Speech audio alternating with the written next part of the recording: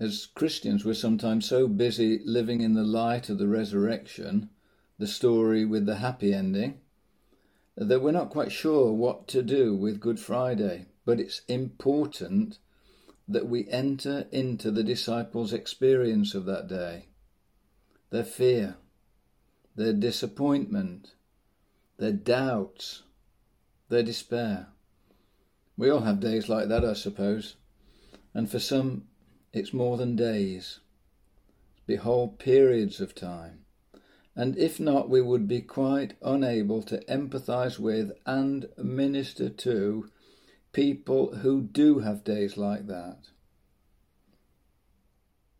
Easter Sunday only makes sense in the light of Good Friday. Not every day ends well. Good Friday didn't. Not for the disciples. Not at the time. I've written this poem to help us see that day through the eyes of those first disciples. It's called He's Down. Stanza 1. He fell. Mark 14:35. He's down. The Lord is down. We saw him fall in the olive grove beside that flint-built wall, a stone's throw from the place where we were sat to watch with him, or sleep, as it turned out, wearied as we were by this troubled week. At first he fell down to his knees, cried out in agony down there among the olive trees. Then, face down on Gethsemane's parched ground, he shouted loud enough to wake the dead. And with that strangled signal of distress, all hope we might have had was lost. With our own eyes we saw, knew for certain, knew for sure that he was down, the Lord was down, and all was lost. Stanza 2. Everyone deserted him. Mark 14:50. He's down. The Lord is down. And quickly now a host, a red-necked crowd led by one of us, a friend, pile in and force him down. Now Peter, moved by misplaced love, brings out a sword to fight for him. The Master lifts his hands on high, a helpless gesture in reply to his all too ready to die fisherman, his foolish fisherman, called to fish and not to fight. He now rebukes his friend for doing so, whispering on the evening air, "No, Peter, no, this is not the way that I must go. Put down your sword or perish.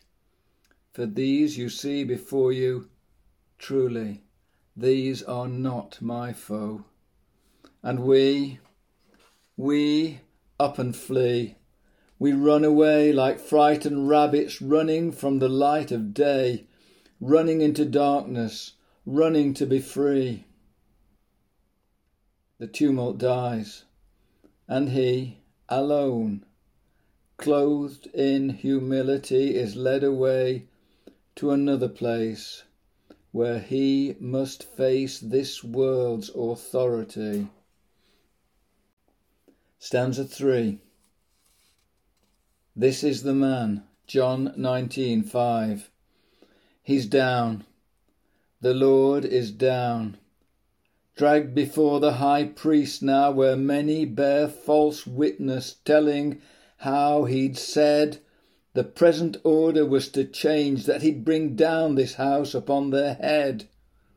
Then, on his claim to be the anointed one, God's Messiah, blessed be his name, the high priest tears his robe, says he is done, that at first light he must be gone for judgment of his blasphemy.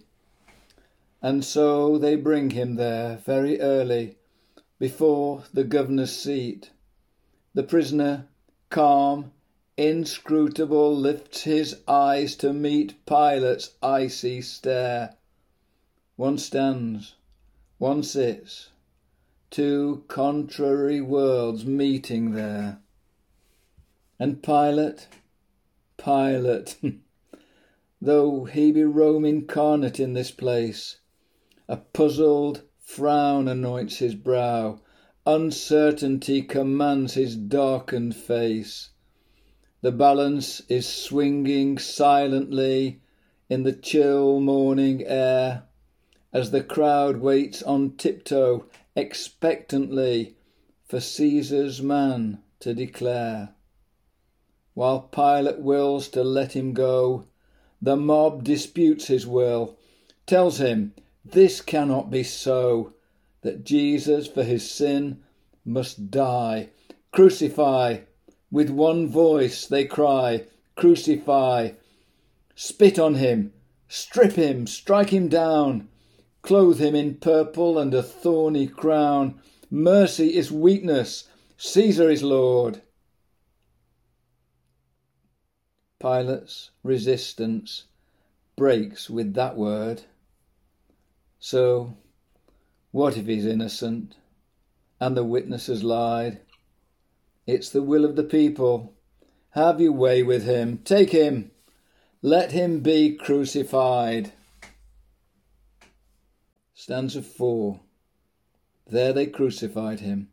John 19:18. He's down. The Lord is down. Soldiers lead him through the city gate.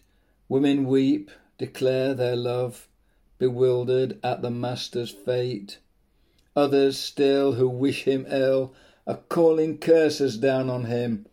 Unreason claims the minds of men, conforms them to unreason's will. Close by, outside the city wall, a little hill stands stark against the morning sky, the Roman execution ground, the place where criminals in disgrace are brought before the world to die. There flesh is firmly fixed to wood, by hammer-driven nail, by manly muscle then upright stood. The prospect shuts the mouths of men, as all hearts fail. He speaks now, but sparsely. He mostly holds his tongue, but the words he speaks are gentle. Forgiveness to those who harm him, a promise to the thief beside him, a new son for the mother who's losing him. Even now he knows only kindness, as he has done all along. He calls out to his Father, words difficult to understand, asking, why has he been forsaken? Why does he feel like an orphan, like a stranger, lost in a strange land? It's clear to those around him that his life is ebbing fast, but summoning one final effort, he utters a loud cry, "It is finished!" bows his head, breathes his last. The land is immersed in darkness. The light of our life is no more. The earth convulses in torment. Creation's protest a crescendo of chaos and violent uproar. Then silence, dumbfounded silence. Stanza 5. So Joseph took down the body, Mark 15:46. He's down, the Lord is down. Rough soldiers lift his lifeless form and gently bear him to the ground. He's down, their captain whispers, his voice shrunk, strangely small, not like a soldier now at all. He's down, he's yours, what's left of him. Only the women witness this, and John, the man he loved, and Joseph too, Joseph the Pharisee, who, risking Pilate's wrath, went to petition him, begging that he might be allowed to do all that decency required him to. Evening draws near, and time is short. But this little band will stand silent and still, dumbstruck on the blood-stained soil of this little hill, and there surround the lifeless form of the man once hailed as king, fallen now,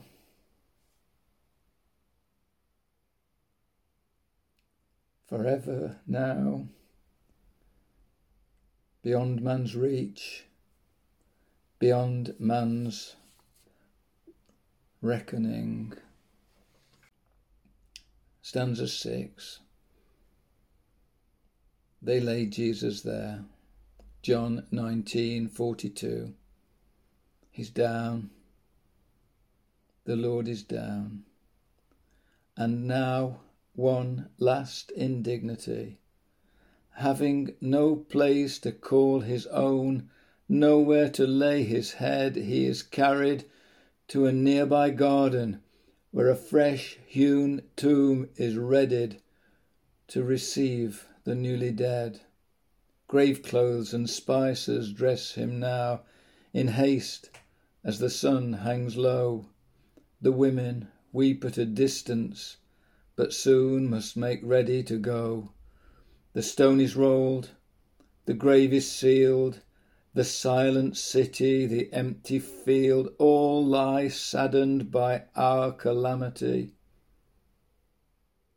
What's left for us as night draws in, except to hurry home, to bolt the doors, to hide, to force down food and drink, then lie awake replaying in our sleepless dreams the horrors of this day.